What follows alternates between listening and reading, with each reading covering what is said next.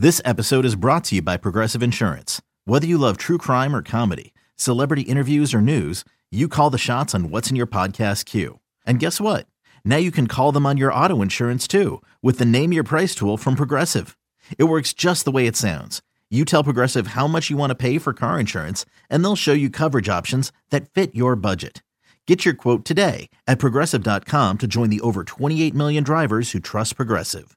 Progressive Casualty Insurance Company and Affiliates. Price and coverage match limited by state law. All right, welcome back, everybody. Before I put him out, Joe, can we play Rickie Ricardo? I don't know what he's saying. Rickie Ricardo, to me, is one of the great broadcasters in America. He does everything in broadcasting extremely well. He's a great host on WIP. He's a phenomenal broadcaster in English. He is, I think, maybe even better in Spanish. Here is him on the Eagles Spanish Network at the end of the Eagles game. Please enjoy. Tiene que pasar por el sur de Filadelfia, por el Lincoln Financial Field.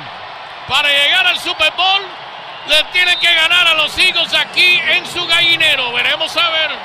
Pero los coaches se dan la mano y los Philadelphia Eagles se llevan la victoria con marcador final de 22-16, número 1. I can't confirm that he has indicated the game was played at Lincoln Financial Field that the Eagles got the first seed. That was numero uno. Pretty much what I got out of that, that, The rest of it, I got nothing, but he is out of line with us right now. The great Rickie Ricardo. Hi, Rickie. Good morning, Edge. Good morning. Rickie, we got a lot of ground to cover here. This is the big question. This is the question we have to get answered as soon as possible before we can project what the Eagles are going to do in the playoffs. How injured do you think Jalen Hurts is? I didn't like what I saw against the Giants. I don't like the fact that the coach was saying that he was sore. When a coach comes out and admits that the guy was pretty sore, then that gives me reason to worry. Now, he is a quick healer, so hopefully in this 2-week period here, there's some marked improvement in what we get next weekend, which by the way, Edge, I think it's going to be against the Giants. Ooh, that would be interesting, but too. Hopefully it's a marked improvement from what we saw last week against that very same team. Rickie, what the coach is saying is that, man, we knew it would hurt like hell, but he wasn't going to be injured anymore. If they knew he was going to be that injured, would they call 9 straight pass plays to start the game? Did they really? They were so reckless in their play calling, they put him in the line of fire the first 9 snaps.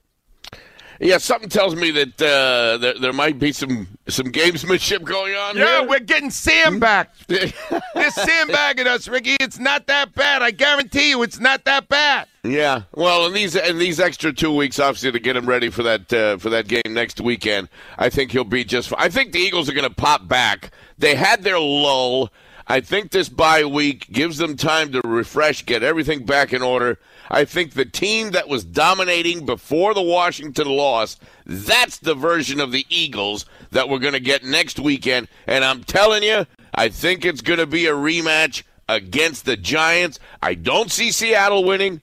I see Tampa Bay. I'm going to be at the Tampa Bay-Dallas game here in Tampa. I'll be there on Monday night. Brady beats Dallas. But I think the Giants are going to beat Minnesota, who almost beat them if it wasn't for a 61-yard field goal at the end a couple of weeks ago. I think it's a round 3 turnpike tussle. Giants, Eagles, probably on a Saturday night at Lincoln Financial Field. Rickie, what you were saying does not please me.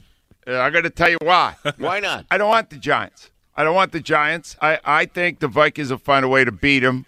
I think the NFL I guess they would like the Giants because they're a bigger TV market. But, Rickie, how was your holiday? Did you have a great Christmas and New Year's? Oh, no. My Christmas was ruined by the Dallas Cowboys. But I'll tell you this. What?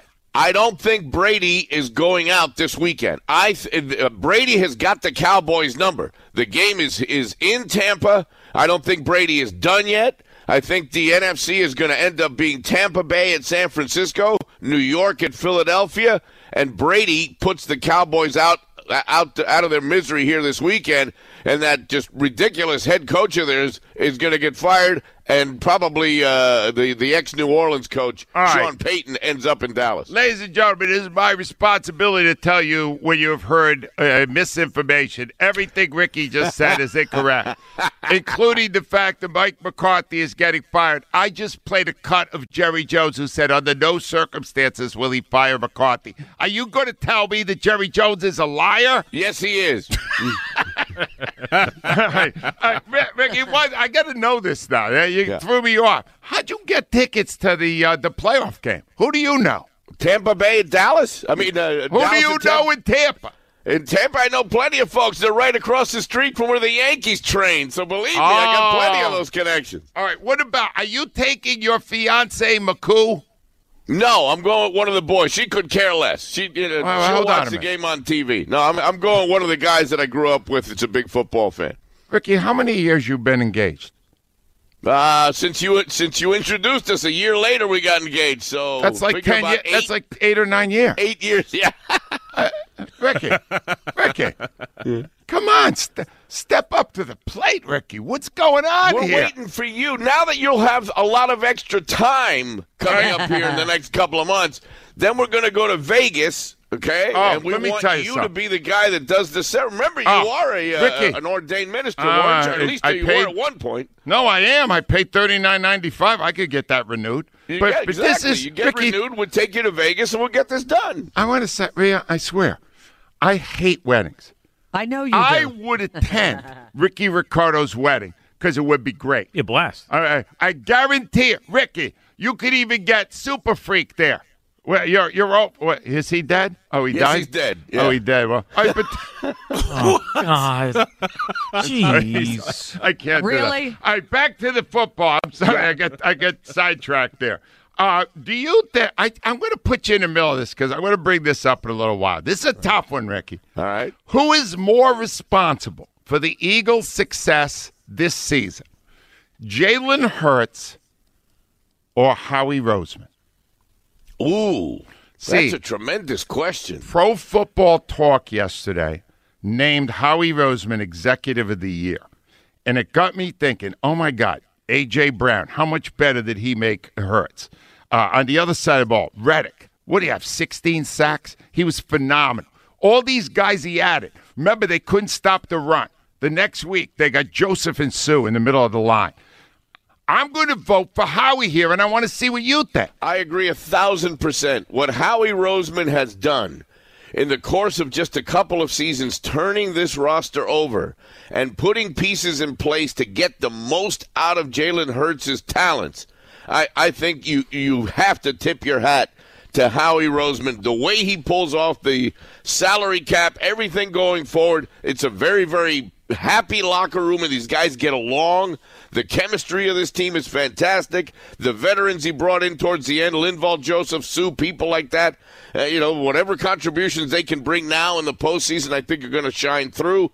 Howie Roseman is, I think, reason number one that the Philadelphia Eagles are number one in the NFC and have a bye, and I think in a couple of weeks we're going to the desert. 100%, man. We're going to the desert, Rhea. That's the Super Bowl. Yes. All right, don't take this the wrong way. I only have one other question for you, Ricky. All right. Do you think Phillies manager Rob Thompson is handsome?